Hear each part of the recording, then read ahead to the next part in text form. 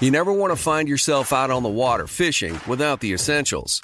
So it's best to always pack a Columbia PFG Solar Stream Elite hoodie to protect against the sun. I mean, it provides great protection and it's really breathable so you don't get hot. That's a win-win. Columbia PFG has a lot of great gear. So before you head out on the water, head over to Columbia.com/PFG to shop their performance fishing gear. Getting ready to take on spring? Make your first move with the reliable performance and power of Steel battery tools. From hedge trimmers and mowers to string trimmers and more, right now you can save $50 on select battery tool sets. Real Steel. Offer valid on select AK system sets through June 16, 2024. See participating retailer for details.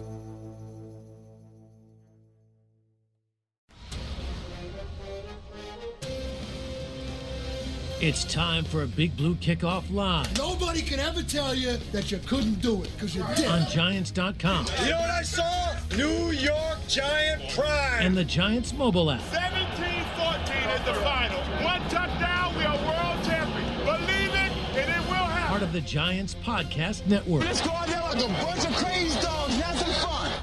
Welcome to Wednesday's edition of Big Blue Kickoff Live here on Giants.com as well as the mobile app. Lance Meadow, Paul Dottino, Jeff Feagles with you for the next 60 minutes as we're here to break down all that is happening with the New York Football Giants. And you can also interact with us on and off the air at #GiantsChat as well as our own Twitter handles. And a reminder, you can find the archive of this show on our entire podcast network on the Giants mobile app. Podcast platforms everywhere and at Giants.com/podcast. So today we're continuing our opponent previews as we get set for the 2022 regular season. And we are heading to Week 8 on the schedule. Sunday, October 30th.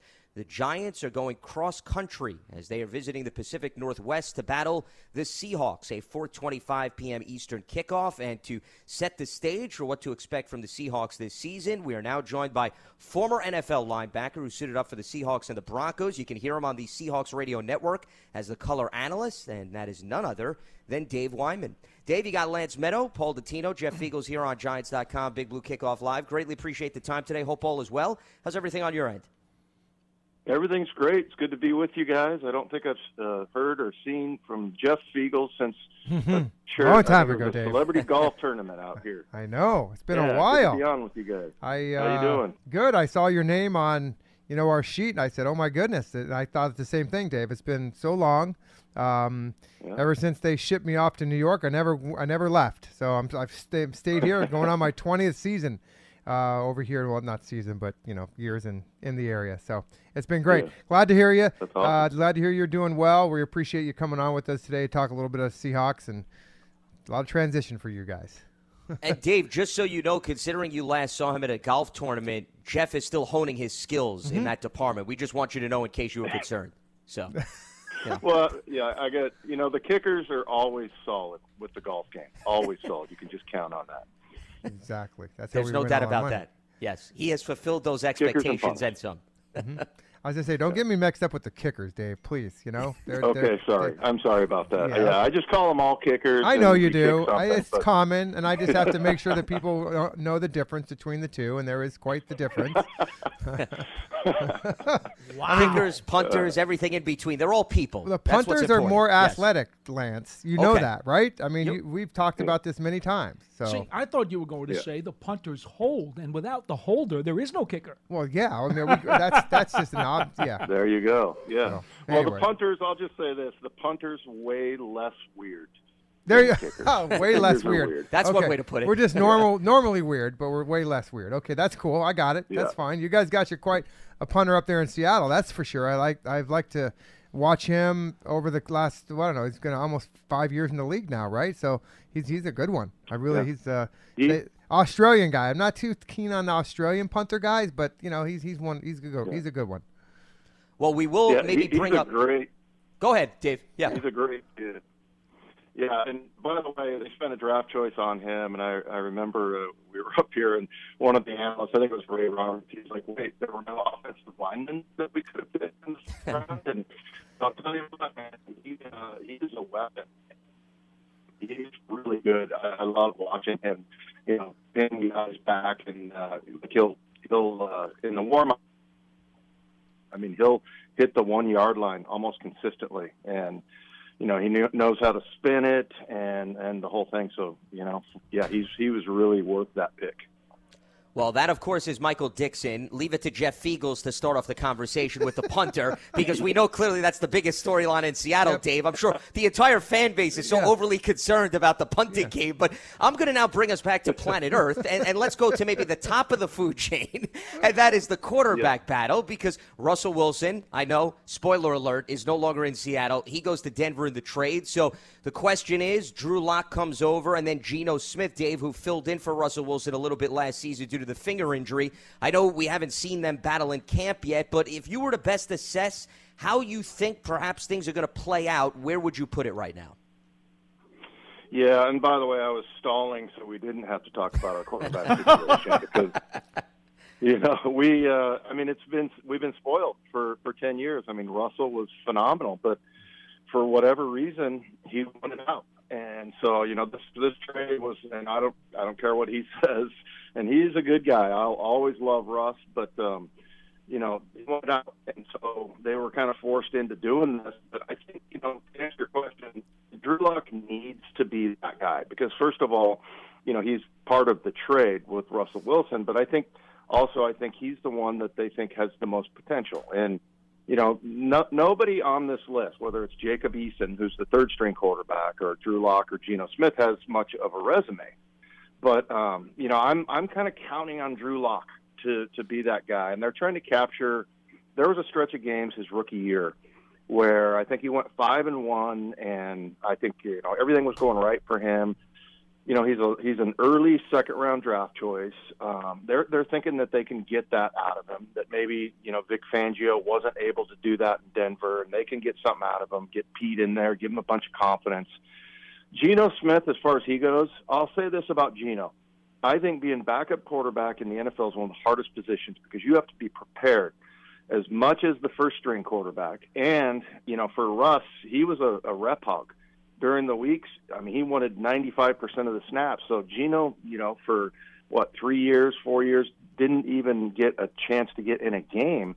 And when he finally got in, when Russell hurt his finger, he was ready. He took him on a touchdown drive, and he actually, won a game. And so, I think he's a pretty good backup, though. I think there's a reason why he is a backup. So if he's starting at the beginning of the season, I think it's going to be a little bit longer ride as far as finding your true, number one quarterback, because that probably means that Drew Lock did not work out. And so, because he's had plenty, he's been in the league for a few years, so he's had plenty of time. And if he's not ready by the time the season starts, or maybe midway through, then that's probably a bad sign, and that you're probably going to have to go on a longer hunt to find that franchise quarterback.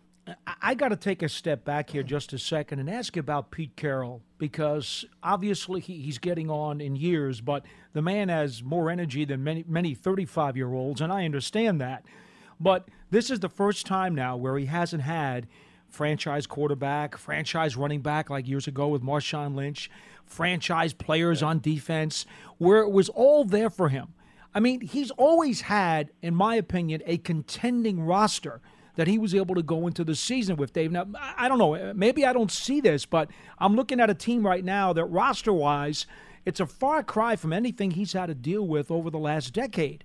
So I'm wondering, what is Pete's biggest challenge as the head coach of this team as he tries to, and I'll let you pick the word, retool, rebuild, juggle? I don't know what the word is, but I think you know what I'm getting at. Yeah. Well, and you're talking about, I mean, everybody's calling it a tear down and that whole thing. I think here's where they are. I think for them, this is 2010. So 2010 is when they first came in here. They had 2 first-round draft choices, which were the highest picks that they've had since until, this last year where they got Charles Cross at number 9. And in that year, they got Earl Thomas and they got Russell Okung. And then, I think they got KJ Wright in the 5th round or something like that. And I think, Richard Sherman in the 4th round, and and I'm probably off on those, but they were late round draft choices, and they started to retool in 2010. And that was the first year that they came in, Pete and Russ, or Pete and John Schneider. So, I think that's kind of how they didn't have a quarterback at that time. It was kind of painful. It was Tavares Jackson. It was Matt Hasselbeck who was hurt, and then they brought Matt Flynn in. And so, then 2011 was another really good draft. And then 2012 is where they got Bobby Wagner, Russell Wilson.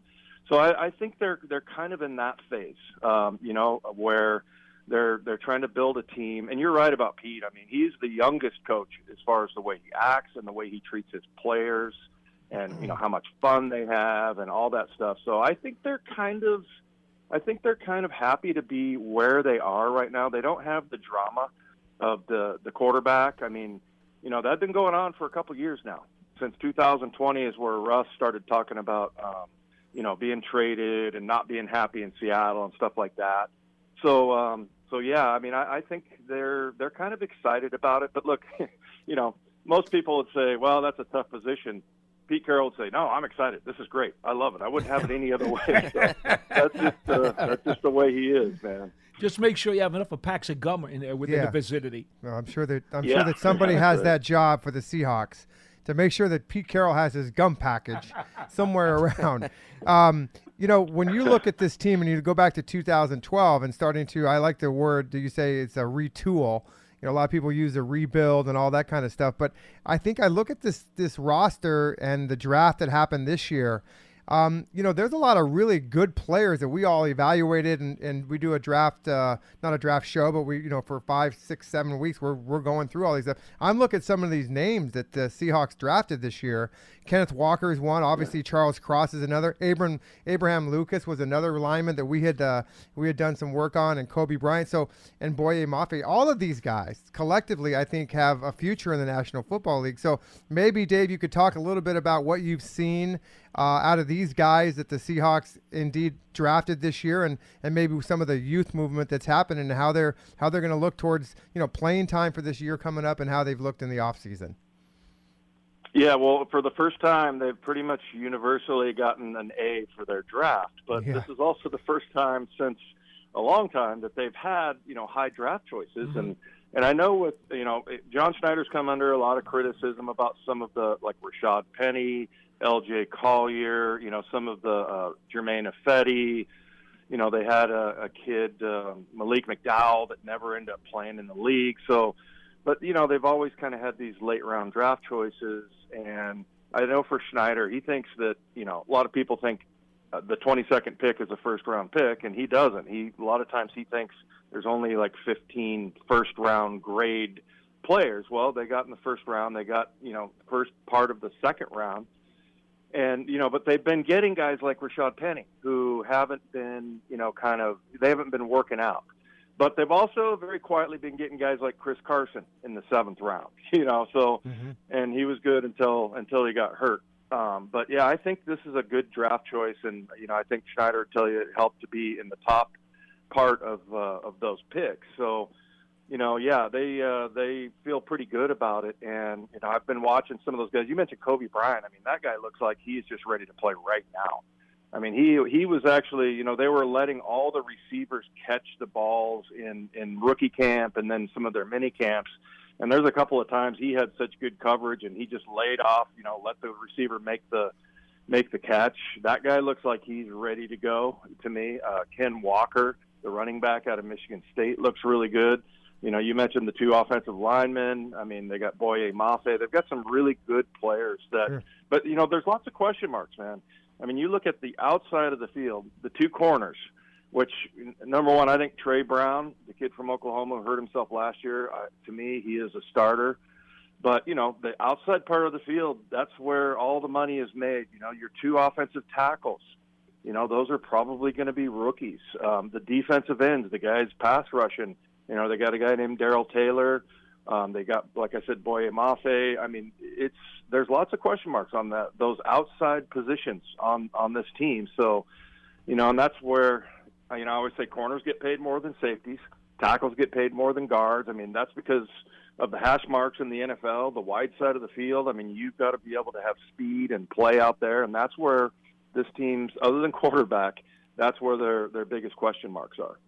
We're talking with Dave Wyman, former NFL linebacker. You could hear him on the Seahawks radio network. He is their color analyst. I want to expand, Dave, on your point about the offensive line, because if I'm correct, you were referencing the 2 rookie tackles, Charles Cross and Abraham Lucas. I believe that's the first time since actually John Schneider and Pete Carroll joined forces that they took a pair of offensive linemen in the first 3 rounds. And I'm sure Russell Wilson saying to himself, I leave, and now all of a sudden you address the offensive line that high in the draft. What the heck's going on? So the reason why I'm bringing it up is it's fair to say, Dave, Russell Wilson was the eraser when he was the quarterback. There were times where the line wasn't very good, but his mobility, right, he's able to at least overshadow some of the issues up front.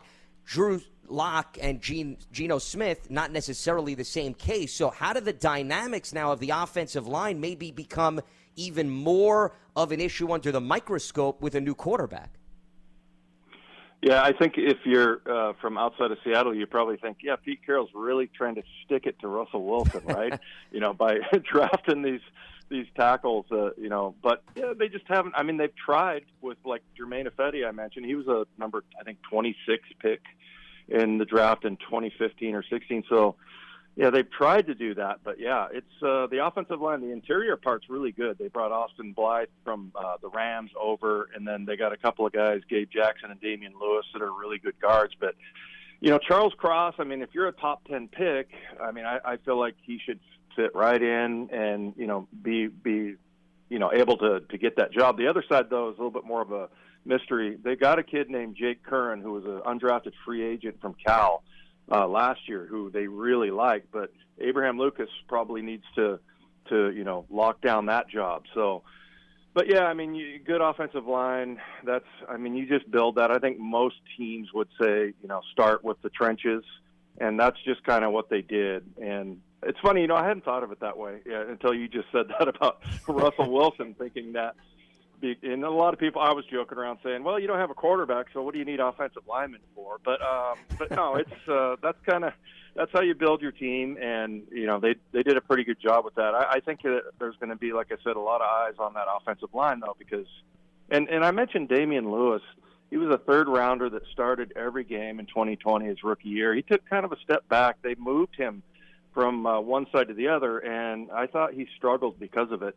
He went from right guard to left guard. So he said it didn't bother him, but he's got kind of a prove-it year coming up here. But they feel like they're pretty solid on the inside part of the offensive line. But those tackles, the young guys got to prove themselves, because it's probably either going to be, you mentioned Abraham Lucas, or Jake Curran, who is only in his 2nd year. What's up? I'm John Wall. And I'm CJ Toledano, and we're starting a new podcast presented by DraftKings called Point Game. We're now joined by 3-time NBA 6th Man of the Year, elite bucket getter. Let's please welcome Jamal Crawford to Point Game. King of the Court one-on-one tournament. If they had it back in your prime, do you think you could have took it all? I'm going to be honest with you. I don't think I could have took it all, but I think I would have shocked a lot of people. I think Kobe and everybody in their prime, Kobe would win a one-on-one contest. Yeah, because you got to think. He's going to guard. He don't care about guarding. He's going to guard. He's going to guard. Like, you see him in the Olympics, he's going to guard. And then on top of that. I'm not guarding like that, CJ. Ladies and gentlemen, please welcome Sam Cassell to Point Game. I remember you came out from prime 10. I mean, he was in a culture shock. And then he's going through withdrawals about winning. Remember what I told you? I said, OG, you think I can get paid and go back and play in college because it ain't it? Check out Point Game with John Wall and CJ Toledano on the iHeartRadio app, DraftKings YouTube, or wherever you get your podcasts. Dave, you mentioned before about getting rid of the whole distraction stuff with Russell Wilson the last couple of years, but DK Metcalf, and I know you've read the papers too, there's talk about, well, what are they going to do with him in terms of an extension? And now McLaurin got the big money with Washington. And is Metcalf going to be a guy next in line? And then how much is it going to be? Or is he going to gripe? And is he going to find his way out of there? I think regardless of what he does this year, 2-part question. A, do you think they can keep that situation under control so that he's productive? And B, how big a deal is Noah Fant, who came over in that Denver trade, going to be to their passing game? Yeah, well, first of all, I think a lot of people, number one, they think because he's a wide receiver, he's a diva. And that's not a bad assumption, right? I mean, that's typically if you have a diva on your team, it's one of the wide receivers. He's really not that way. He's had a couple of outbursts on the field, But listening to him talk, like, he was going to therapy and he was kind of making jokes about it. He also tweeted out something that was in defense of Drew Lock, so I think they're going to be able to sign him, but also they're going to probably give him a lot of money because he's the superstar now. I mean, Bobby Wagner's gone. Russell's gone. You don't really have a superstar, and he is a superstar. The kid is just amazing. I mean, everybody's seen the play where he runs down Budda Baker on the interception. And the thing about that play, by the way, the Seahawks stopped them on 4th down, and then they turned around and went on a drive the other way. It was about an 80-yard, 90-yard drive, scoring drive, where DK Metcalf had 2 key blocks. So, I mean, that guy will do everything. He's just a football player. So I think they're going to pay him.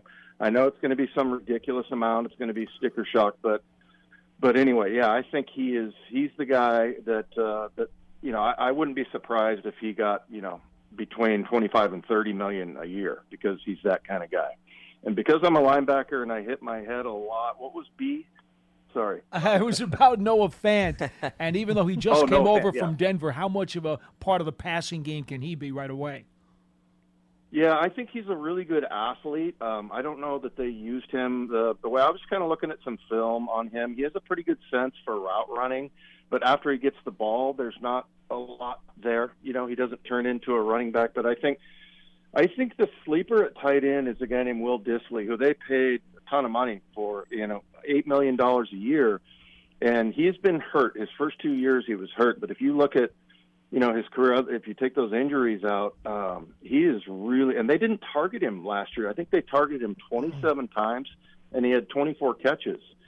So, and I think the tight ends are going to be big. I think that they're going to, there's also a guy named Tyler Mabry, who is a kind of a sleeper that they have. So, yeah, at tight end, they're really I think they're well stocked there. I think Will Dissly will be the tight end that makes the most noise this year if he can stay healthy. But Noah Fant, we'll see if they can develop him into, because again, he's part of that trade, and that's always a good thing. Like I said about Drew Lock, if the guys that you got, like Shelby Harris, out of that trade, and then the draft choices that you got from Denver, I think that'll do a lot for Pete and John's morale, to know that they got good players out of that Russell Wilson trade. Dave, we've talked a lot about, Russell Wilson and Pete Carroll, DK Metcalf. We have yet to mention Bobby Wagner. I mean, when you talk about the soul of a team, a soul of a defense, a guy that's been in that organization since the day he was drafted, now going into the division with the Rams. Talk to me a little bit about, his departure. What's that going to do for that defense? I think Jordan Brooks is probably going to be the guy that's going to replace him. The defense also lost DJ Reed, who was another really good football player. So we're going to maybe flip over to the defensive side. I'm looking at this roster, looking at kind of the defensive side of the football. I think the D-line should be pretty good with Quentin Jefferson, their addition there. Maybe take us through a little bit about the Seahawks defense and the transition they're going to make this year with Clint Hurts and that group. Yeah, first of all, Bobby Wagner, just love that guy. I mean, he is such a good man, and just never even heard like a ripple from him, anything off the field, just nothing but positive. The one thing about Bobby over the last 2 or 3 years, and I'll just put this very, I don't know, if you played linebacker, you probably know what this means, but he didn't hit anybody with his head for the last couple years. So, he was just kind of more of a finesse linebacker. He made tons of tackles. He makes lots of plays on the ball and things like that. But, I don't think he's lost a step. I just think that he's become a little bit less physical. And then I think look, that's a loss no matter what. Bobby Wagner is just an awesome superstar guy that you want on your team. But as far as his replacement, I think as far as leadership goes, it'll be Jordan Brooks. But as far as the position goes, there's a guy named Cody Barton that I've been talking about for 4 years since his rookie year, and he just never got a chance because whatever reason. Bobby wanted 100% of the snaps. He prided himself on that. So Cody never really got a shot at middle linebacker where he's really good. So, I think Brooks will call the huddle and all that stuff, and he'll be the will, and that's the guy you want. He's the best linebacker they have. But this Cody Barton kid, number 57, if you watch him, he's really he's kind of a little bit clunky. He's not as smooth, but he makes plays, man, and he's really physical. So I think that's going to be the guy that replaces Bobby. But as far as, the defense, the most exciting thing that's happened in this entire offseason, in my opinion, is hiring Clint Hurt as the new defensive coordinator. And you also brought in Sean Desai, who was the DC in Chicago. And I think last year Chicago's pass defense was like top 5, and their overall defense as far as yardage was top 5 because of Sean Desai. The Seahawks, on the other hand, for over the last 3 years, they've been either number 28, 30, 31 against the pass. It's just been, they've just been giving up so many yards, and I think that's going to get tightened up. There's also a guy named Carl Scott that they hired from, that was, I can't remember where he's coaching, but he was a coach at Alabama, and he's really sharp. I mean, these guys are like, Sean Desai has his doctorate, I think, in education or something like that. I mean, these guys are really sharp football guys. So that, I think how they played it, and that's what frustrated me over the last 2 years, was how they were playing things. They were giving up so much stuff in the middle of the field, and not anything over the top necessarily, but like, they weren't crowding receivers. You saw guys jumping short stuff, which I would have gotten fired for doing that. I mean, if you're in a zone and it's 2nd and 17 and you jump the 5-yard route and the ball sails over your head, goodbye. Yeah, you're standing next to the coach. So, I mean, that kind of stuff went on, for a lot of it. I was so frustrated watching that, but I think it's going to be a lot different. I know Clint Hurt pretty well. Really good guy. I mean, that guy's a head coach in the making. He just has that it factor. But I think they're going to, hold this defense a lot more accountable. I think it's going to be, and Pete, he wanted to make it very clear, because we've kind of said, well, it's sort of Pete's defense. He's the defensive coach. And, Pete kind of bristled with that. He said, hey, I'm not the meddling coach. I'm going to let these guys do what they want to do. And, so they're kind of sort of building a little bit more of a 3-4 defense, which just means you need different personnel a little bit, a guy that can drop into coverage and rush the passer. Mm-hmm. But I don't think it'll be vastly different from what you've seen as far as scheme goes. But, probably the strongest position they have on defense is safety. And sure, you look at Quan and Jamal Adams, who both are spectacular. But anyway, I think that's going to be probably the biggest leap that they take this year, is that defense is going to be a lot better. They're not going to be, just bleeding yardage, especially in the pass game. Well, and something else that could help, Dave, is you could attest to, is getting after the quarterback. And interestingly, not to say that they were overwhelming in that department. They had 34 sacks last season, but Carlos Dunlap and Rasheem Green, 2 guys who were 2 of their top 3 sack guys, no longer on the team. So I guess my big question is, Darrell Taylor, second-round pick in 2020, how much more are they expecting out of him? And I believe he dealt with a neck injury last season. And the arrival of Shelby Harris in the Russell Wilson trade, how much do you think he can also help in terms of getting a little bit more push at the opposing quarterback this season? Yeah, well, and like I mentioned earlier, the outside part of the field, the defensive ends, I mean, the pass rushers, as you just said. Yeah, Darrell Taylor's something special. I mean, he is so raw. And, I was watching him last year, and there was 2 or 3 sacks that he probably left on the table because he's young. And he just, his route, I always say for defensive, pass rushers, they have to be really stingy with every inch on the field.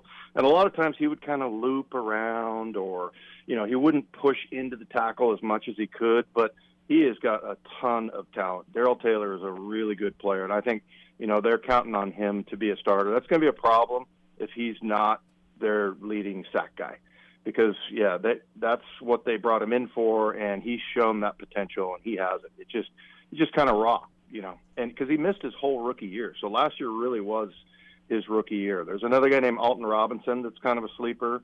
He was, I think, a 5th-round pick from 2020.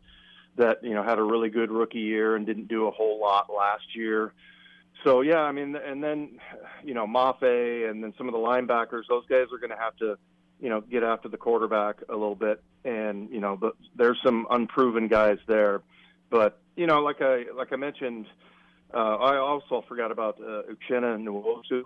that they got from the Chargers, who's a really good pass rusher. So, yeah, there's a question mark there. No question about it. Watch out for Darrell Taylor. I think he's the guy with the most raw ability, and he's got some great moves, and he's a really good football player. Well, whatever questions we may have about the Seahawks roster this year, between Pete Carroll and Larry Izzo, they've got the most energized coaching staff, I think, in the league. I'll tell you, we miss Izzo here, Dave. He was quite a character and a thrill to be around. And I know one thing: if you're playing for Izzo, you're going all out. He probably could still play. Oh man, yeah, I love that guy, man. And what's funny is, I guess the guys kind of tease him, some of the special teams guys, because I guess sometimes he'll put some of his highlights in there. But I'm telling you, man, I mean, I go to these guys all the time. I go, do you have any idea what a badass that dude over there is? And you look at Larry now, he's like, I don't know, he's probably 5'10", and looks like he weighs about $185.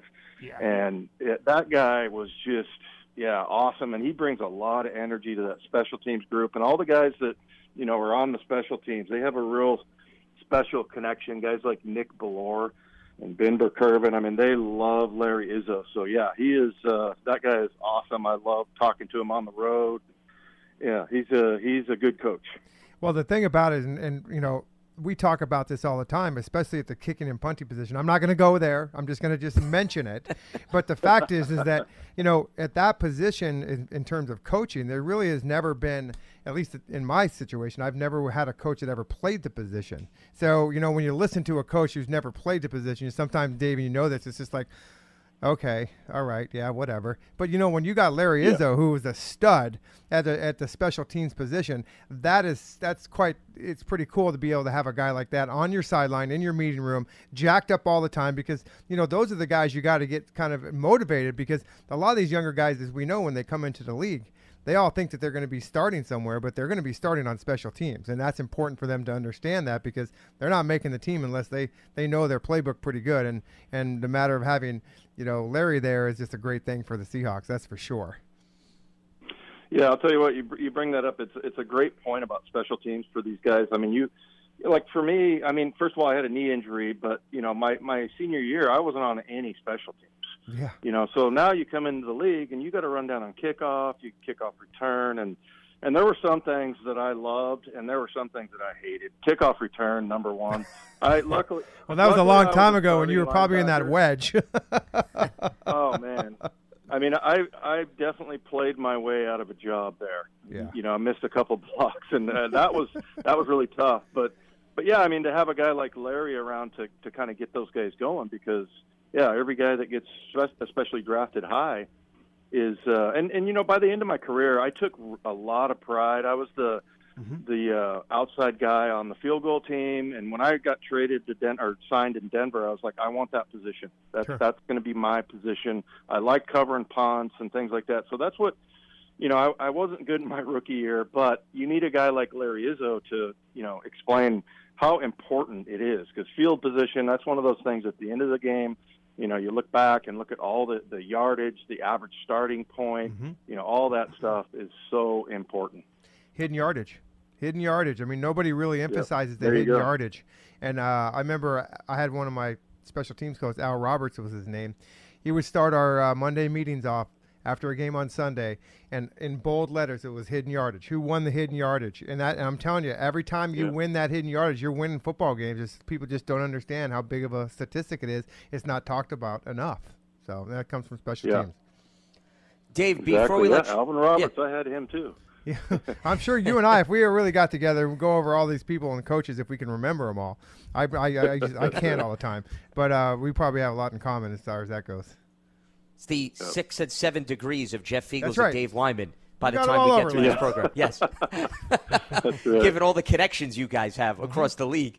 Dave, before we let you go, and greatly appreciate the time and the insight, interestingly, yesterday we were previewing the Houston Texans, who the Giants are also playing this season, and while they have Davis Mills, there's speculation, hey, maybe they'll make a move for a Jimmy Garoppolo or another quarterback. I know we started off the conversation about who they have internally, but I'm just curious. I know he's within the division, and it's probably highly unlikely, but in the event that they go through camp, they're not content with either of these guys. Pete Carroll says, hey, I really want to make a push this season.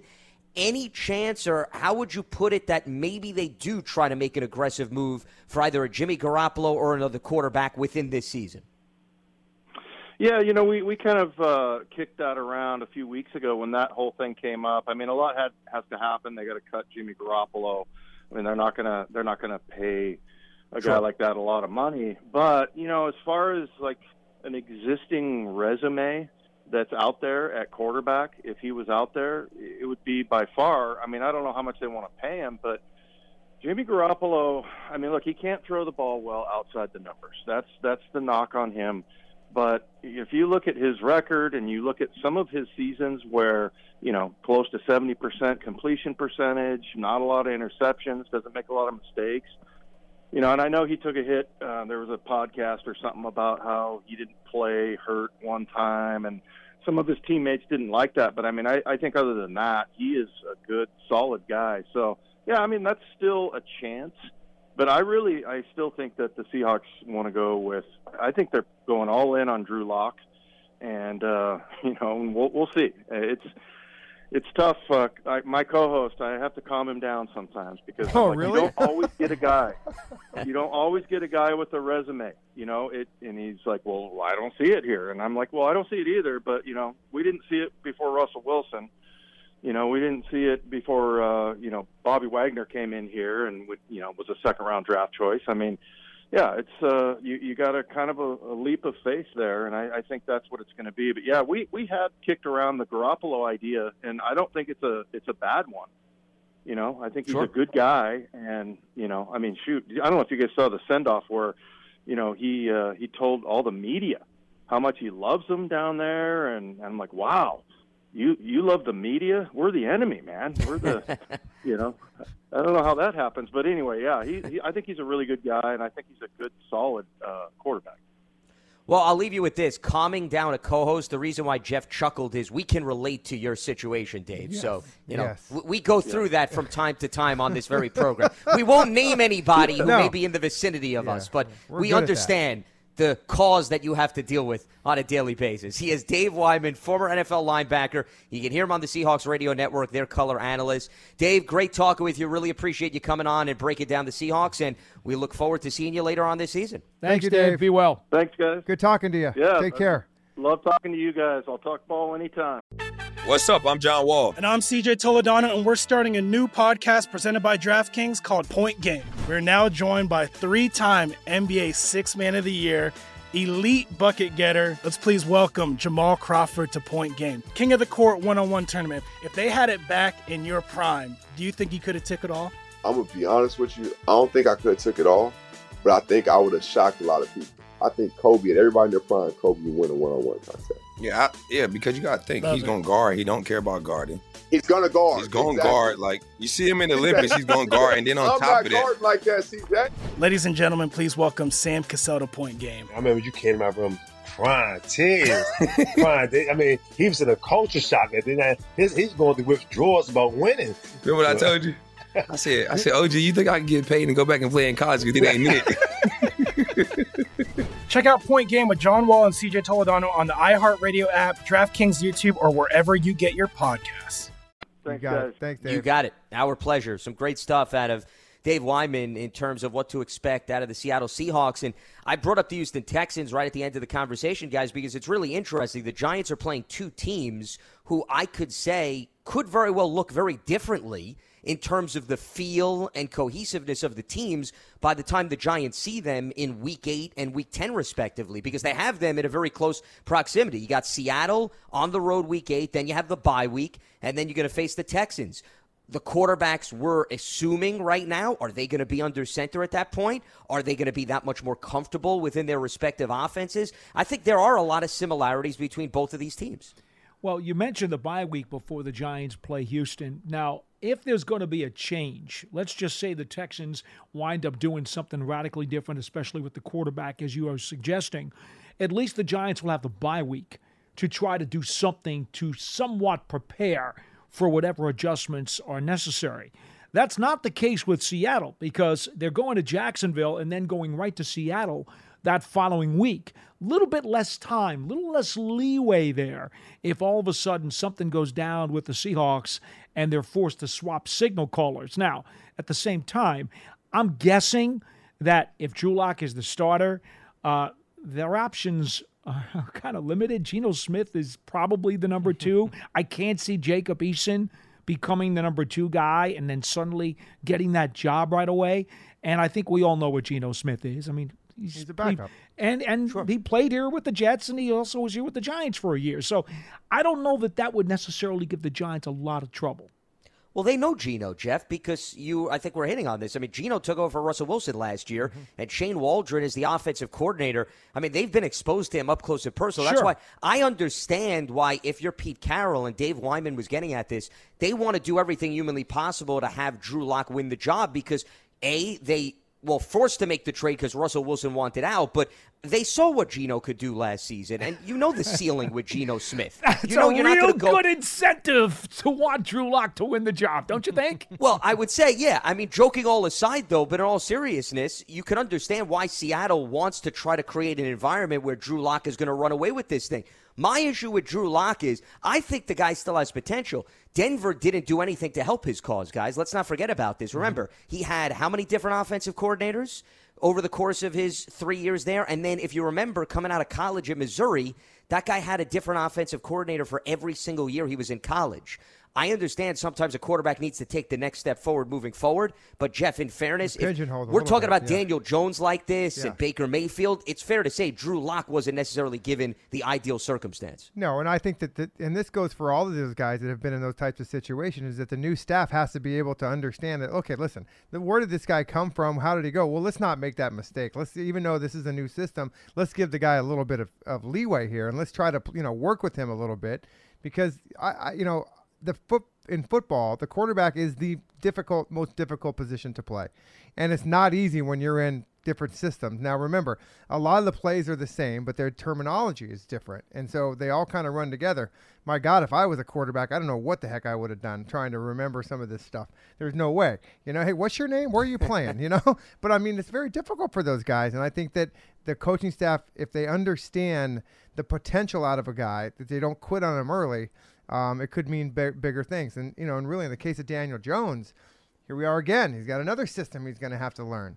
But I feel like this system is going to be a little bit more fun for him to learn. I think he's going to have a lot of help with some of the people around him, including a better cast of guys, big people in front of him when he's under center. There you go. There you go. The number one priority. Yeah. We'll see what it always helps when you have the guys in front protecting and fat guys, handling their business. We call them fat guys. When I was in the locker room, they were fat guys. They're not fat anymore. I mean, well, a lot of the guys that you played with are not fat anymore. Yeah, they're not fat anymore. That's what I'm saying. Down. By the way, Lance, next time, I know you haven't had a chance to be with Evan Neal in person. This guy is the most well put together, 6'7", 335-pound specimen I've ever seen. Jeff, he doesn't look wide. We've talked about this. There's no wideness there. He's not wide. He doesn't have a gut. He doesn't have, stuff hanging over his belt. No, this dude is just a specimen. He belies that old, stereotype of the offensive lineman just being a big blob. Yeah, that's not Evan Neal.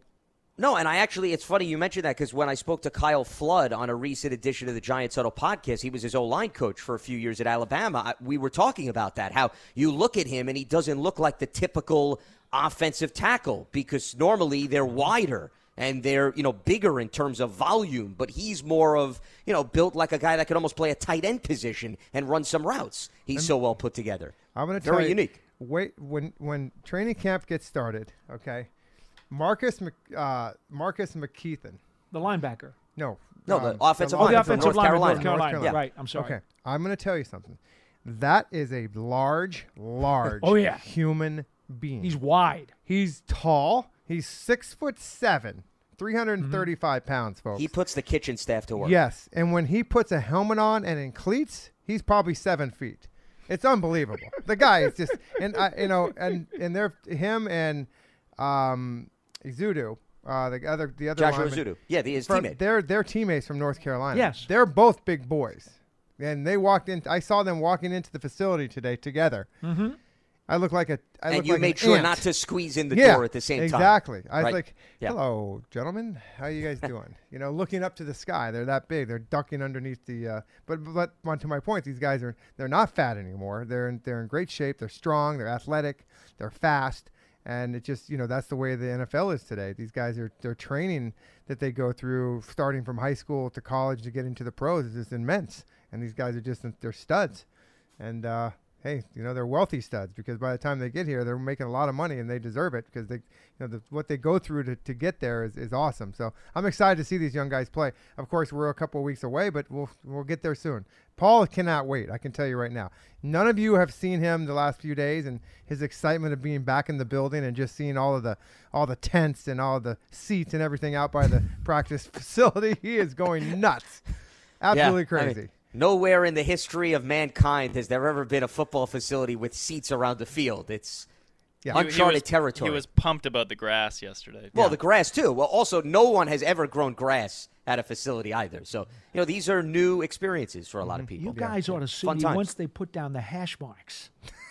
The smell of white paint. That's when I really lose it. What about them repainting the spots in the parking lot? How about that? Does that No. The yellow rock ones, your boat? No. I mean, Wait, they but had but hold on a minute. They If had they're to close the fixing facility, up, remember, because of that, right? No, but if they're fixing up, well, I'm talking about to MetLife Stadium, the spots around. If they're They've already done repainting that. They already did that last month. Okay, well, see, That's you already know that. That's a few weeks But old. that didn't get you excited. No, because it's not the field. Yeah, The but that's field. also preparation. The field for is games. what matters. Smell, The the grass, field. all that stuff that goes into The field of dreams, if you will. The real field of dreams. The gridiron grass. So you're Thank telling me that there's going to be football players coming through imaginary grass to Coming coming through field? the Is that what's swamp. going to happen? Coming through the swamp coming of the through Meadowlands.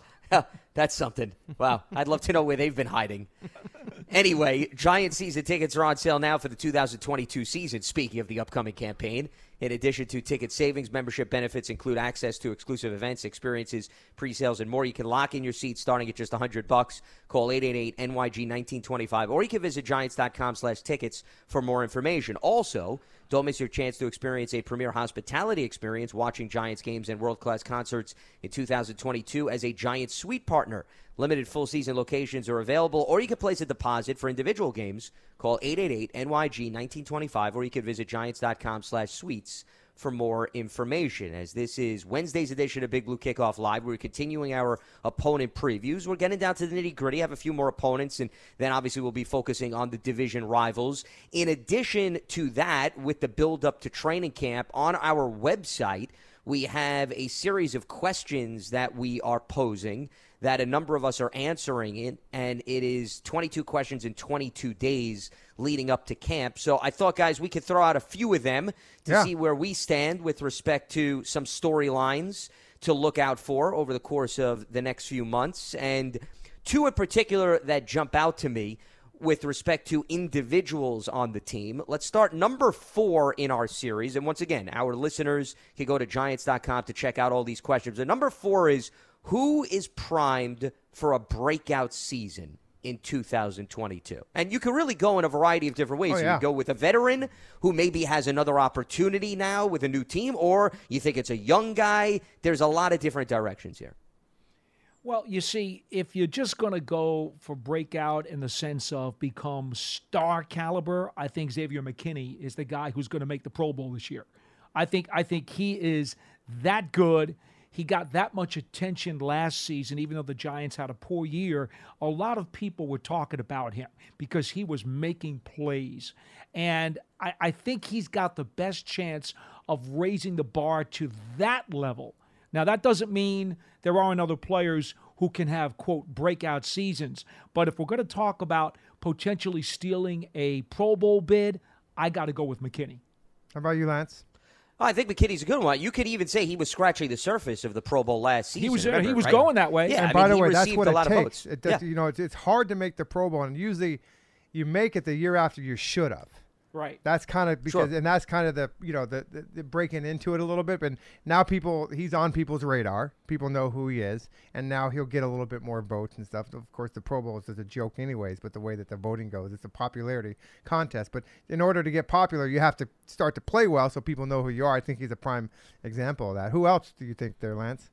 Well, I think the defense has the biggest potential because there's so many young guys on that side of the ball. Yeah. So that's where I was focusing when this question was posed. I think Azeez Ojulari is another strong candidate. Now that all of a sudden you have Kayvon Thibodeaux opposite you, and you showed some flashes last year. I still go back to his sacks are in bunches. They weren't necessarily evenly distributed, but the fact that he has a little bit more talent around him, could he take the next step forth? And I'm not going Pro Bowl level. I don't know if I'd go that far, but because to me, guys, breakout also can mean consistency. You have a better idea, right, what you're getting out of the player game in and game out. So I think, he certainly fits that bill, considering, remember, in comparison to McKinney, guys, he actually played a full season his first year. McKinney only played 6 games. Sure. So last year, as you were pointing out, Paul, this was really his first full season to get his feet wet. Ojulari has a little bit of a leg up on McKinney because he was exposed to a full season.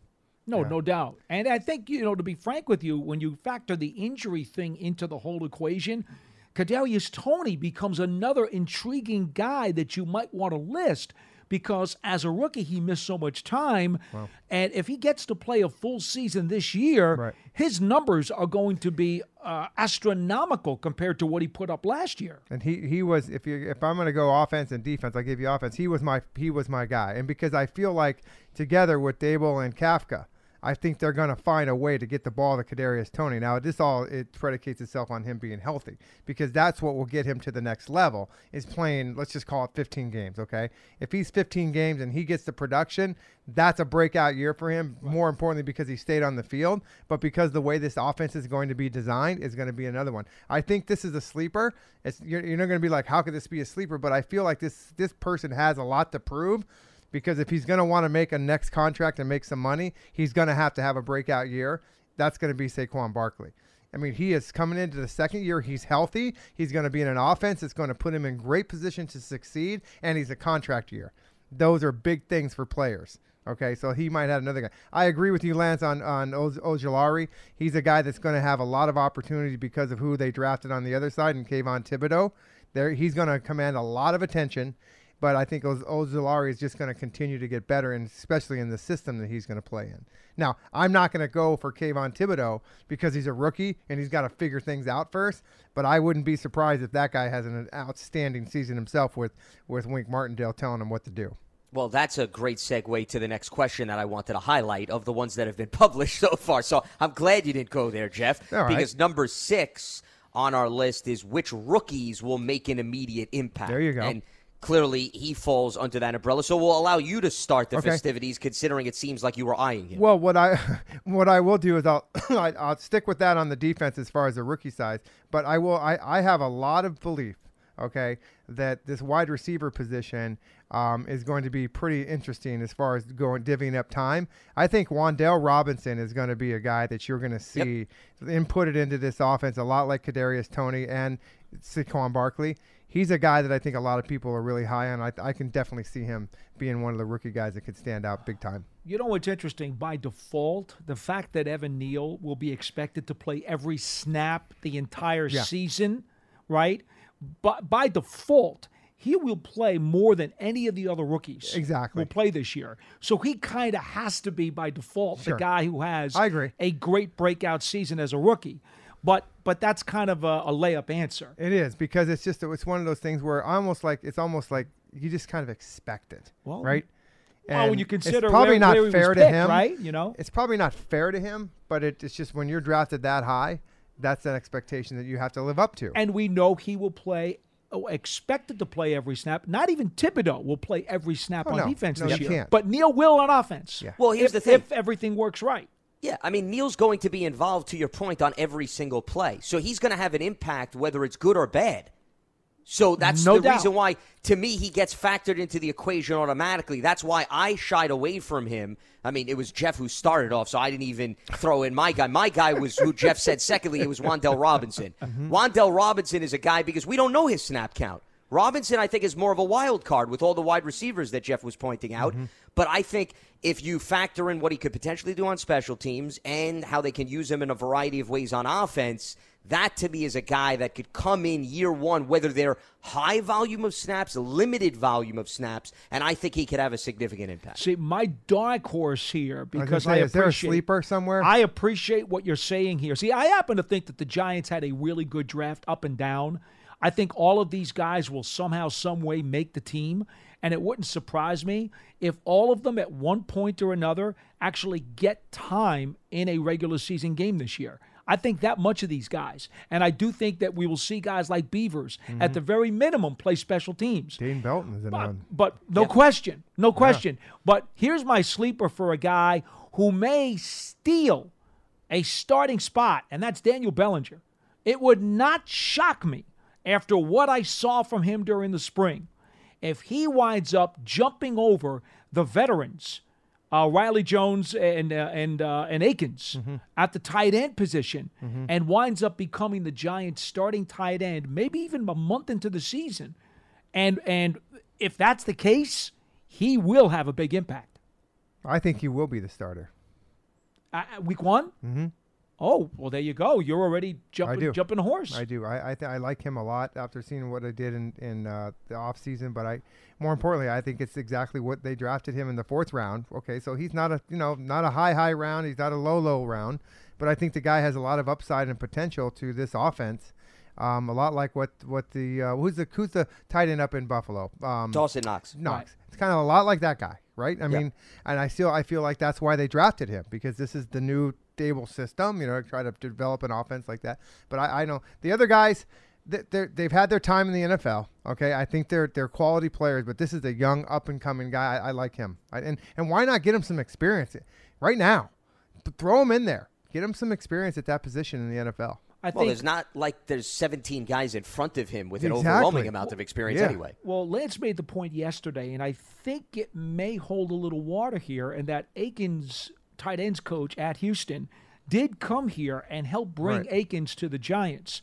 So there's certainly a connection and an insistence that this guy can help that brought him here. That may put him a little bit ahead of Bellinger at the moment. Now, again, how long will it be before Bellinger leapfrogs both of those veterans? I don't know. I do think that, again, Seals-Jones and Akins, I think we know what they are, to your point.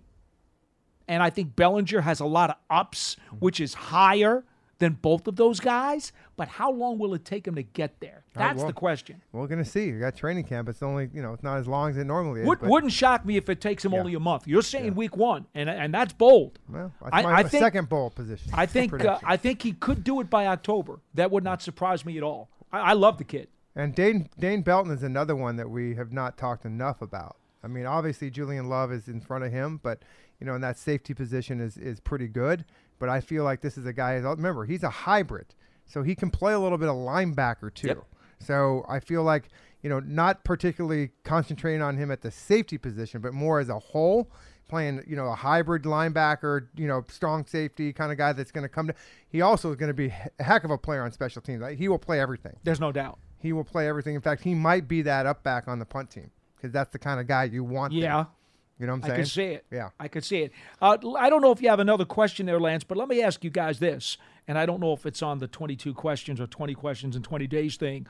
The most intriguing player to me, and I've been telling people this on my Twitter account, and I think I've said it on the program before, the most intriguing player to me is Ellison Smith. Yeah. I truly am really, really enamored with his skill set and his unique physical tools and what Wink Martindale may decide to do with him. Something keeps ringing in the back of my head. Just keep your eyes on Ellison Smith during training camp, because if Wink can tap into this guy and unleash this unique skill set on an offense, it could be a very potent weapon. And I don't think too many people are even thinking much about him. How about you, Lance? You got I'll take a page out of Paul's playbook if we're going to go for guys who are falling under the radar. And I've brought this player up. I don't know if he's going to make the team, but let's assume he does. is Robert Foster, because he's, guys, sure. the wide receiver that nobody's talking about, right? I feel he got signed, if you remember, very early in free agency. He was actually one of the guys added before the first wave, and he was in Buffalo. And I'm not even looking at him as a wide receiver. I'm looking at him as a gunner on special teams. And you know, Jeff, I don't need to convince you, that role is important. So if we're going to use it the way that Paul described it, I think Foster is intriguing from that standpoint. A, can he carve out a role, maybe as a complementary wide receiver, a vertical guy, but most importantly, contribute on special teams for Thomas McGahee? I give you one nugget here, Lance, and that is he and Slayton appear to be fighting for the same slot in that receiver room, because we're talking about guys who are a little over 6 feet and both have long-range speed.